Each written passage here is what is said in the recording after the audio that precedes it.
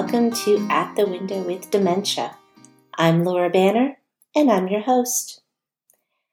Menopause and memory problems. Well, I'm just going to take a wild guess and say any woman who's either perimenopausal or menopausal is not surprised to hear those two terms in the same sentence.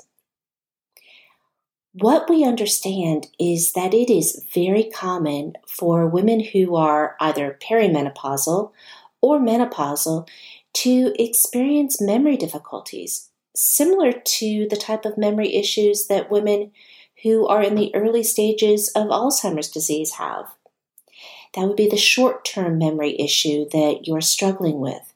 Perhaps you're having a little bit of word-finding difficulty, or even a little bit of just general recall problems. It's not surprising because what we know is that estrogen, the primary hormone involved in perimenopause and menopause, is decreased during those times. And with the sudden decrease in estrogen, memory struggles. Now, there's a lot that we can talk about in terms of estrogen and memory, so let's break it down a little further. What we know is that memory, as it relates to estrogen, it goes back to the most potent forms of estrogen. That's the estradiol form. And what estradiol does is it actually helps with the creation of memory. So as your estrogen is increased in quantity, so are the receptors in your brain, in the areas of the brain that are involved in memory loss or retention of memory. Specifically, I'm talking about the hippocampus and the prefrontal cortex. That's in the front part of the brain. What we know about brain cells is that they have these extensions, and these extensions are kind of like tentacles, if you will, and they're called dendrites. And at the tips of the dendrites are these short segments called spines, and that's actually the exact location where brain communication happens. So as estrogen tends to decrease during perimenopause and menopause, the amount of receptors on the spine decreases. And as a result, we are less able to recall something. So that's why we're having some word-finding difficulty or some just general recall problems. What we know is that both men and women have estrogen. And unlike men whose estrogen state is relatively stable throughout their life, women's tends to decrease again during perimenopause and menopause. And for those of you who are wondering what the difference is between perimenopause and menopause, well, just a short explanation is perimenopause is when your cycle becomes irregular. You need to actually miss a cycle, a menstrual cycle, for 12 consecutive months before you're considered to be in menopause. Prior to that, you are in this perimenopausal state, and you can linger in perimenopause for years. You can actually go 11 months without a cycle, have a cycle, and then you start all over again with starting the 12 continuous months. So during perimenopause, as estrogen levels start to decline, your cycle becomes irregular, and you may have a little bit of memory issue. But as you are approaching the latter stage of perimenopause and entering menopause, you have a significant decline in your estrogen level. And when people think of menopause, what they're thinking about primarily, both providers and the individual going through menopause, well, hot flashes, that probably tops the list, but also some mood swings, depression, and anxiety.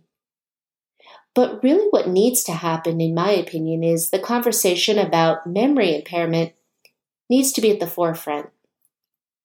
We need to feel comfortable talking to people about the fact that while they're in menopause, that they will experience some memory difficulty and not to be alarmed.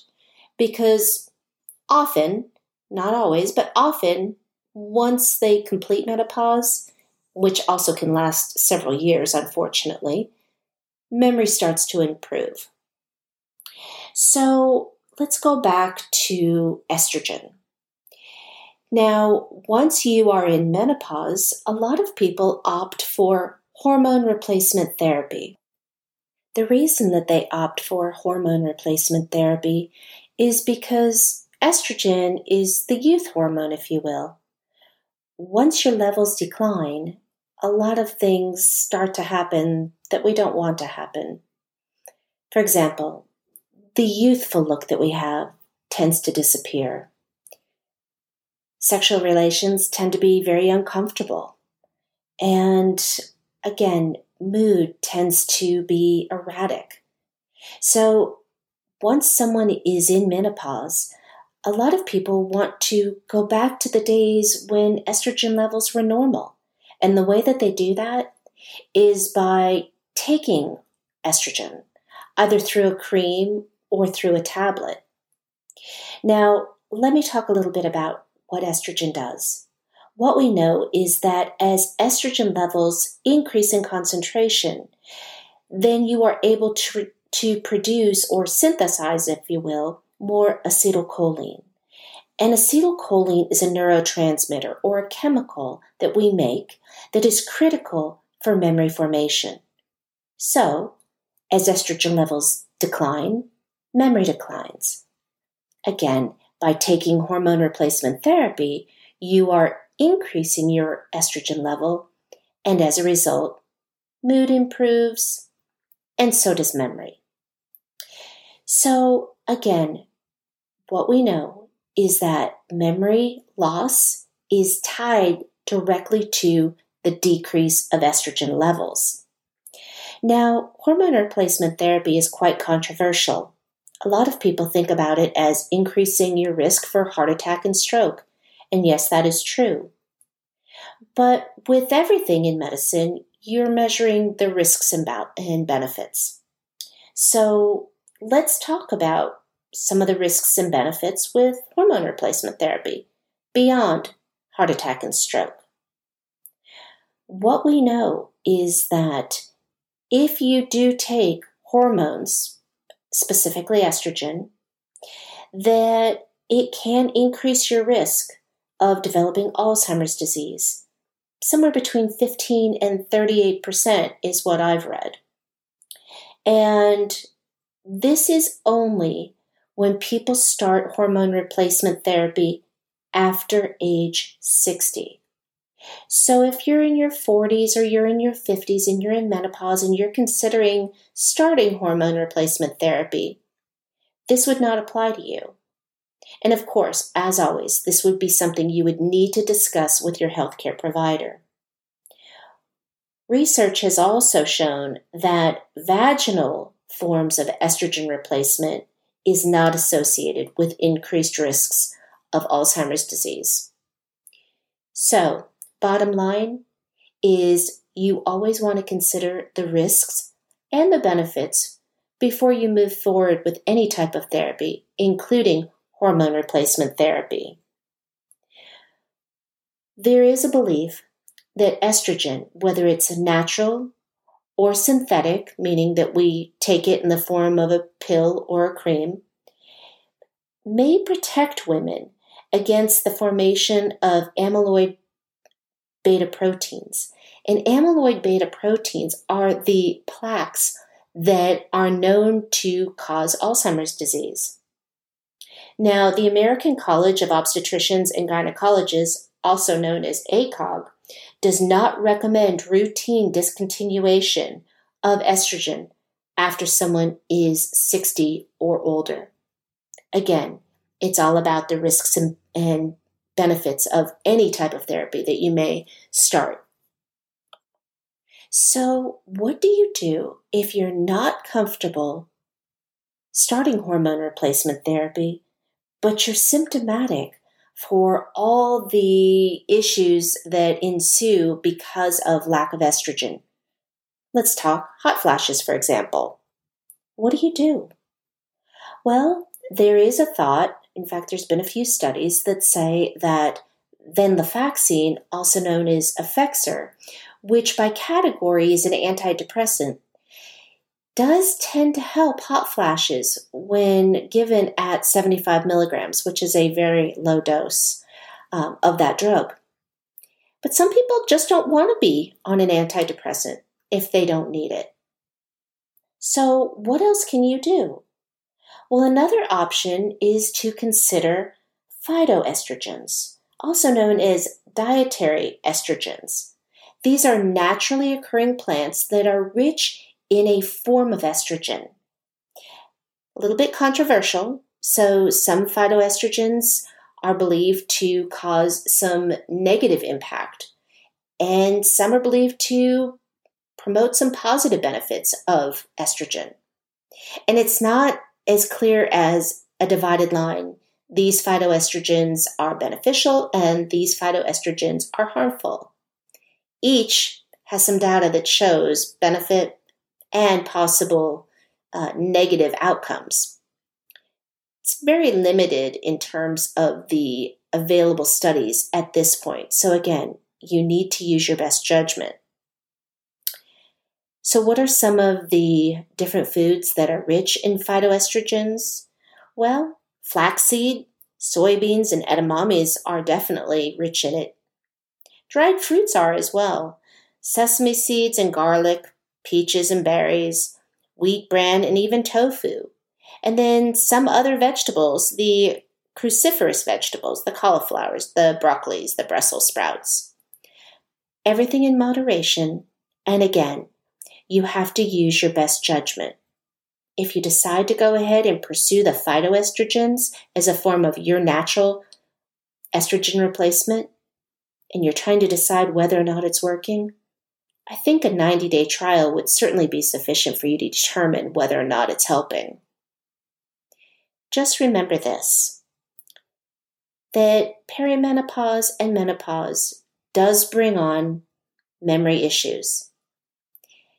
If you have a family history of Alzheimer's or some other type of dementia, and you find yourself struggling, especially for short-term memory issues, do not let that raise your anxiety that, in fact, maybe you're developing Alzheimer's.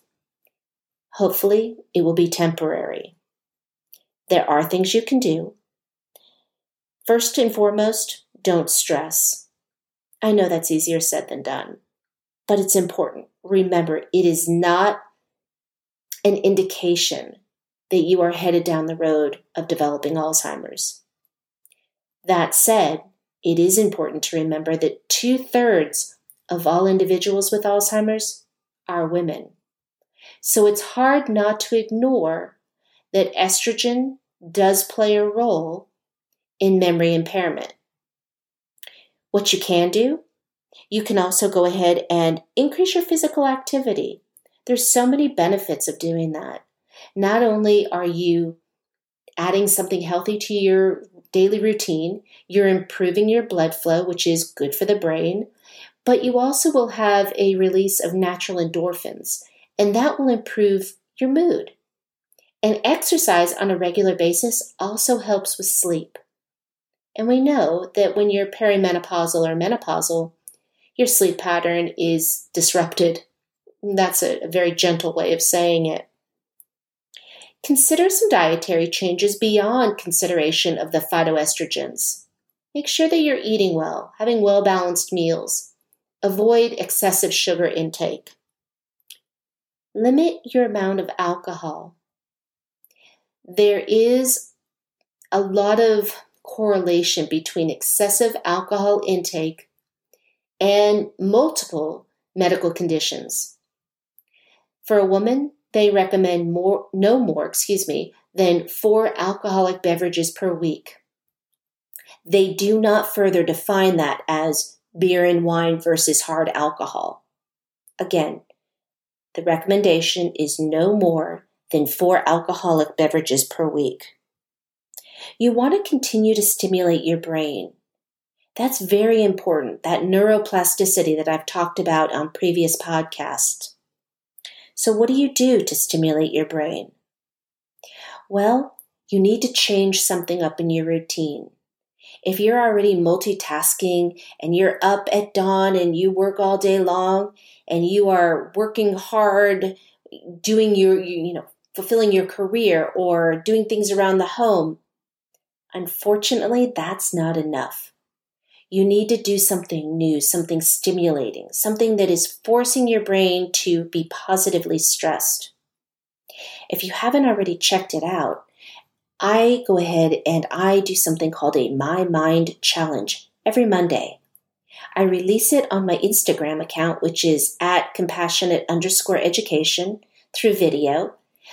But then I go ahead and I also list it on my website, compassionateeducation.com, under the My Mind Challenge tab. And all the questions are written there. So you can do this week's questions and you can do all previous week's questions. That will get you thinking. You can also go ahead and check out on the products page of Compassionate Education under the Shop tab, the chat box. The chat box is a clever little box that just has some thought-provoking questions. It's fun to do with family members or friends. You can make a game out of it, have some people over, and it's kind of like Trivial Pursuit, except it's your life, your experiences, your thoughts and opinions. Also very, very helpful for anyone who is experiencing age-related memory impairment. Believe it or not, coloring books. You might be laughing, thinking, what is she talking about? But adult coloring books are great in terms of a calming effect. It's also very good for hand-eye coordination and creativity. So that's something you can do. You need to go ahead and get involved. Get involved in life. Be social. Don't come home at the end of the day, sit on the couch, and fall asleep to some TV program.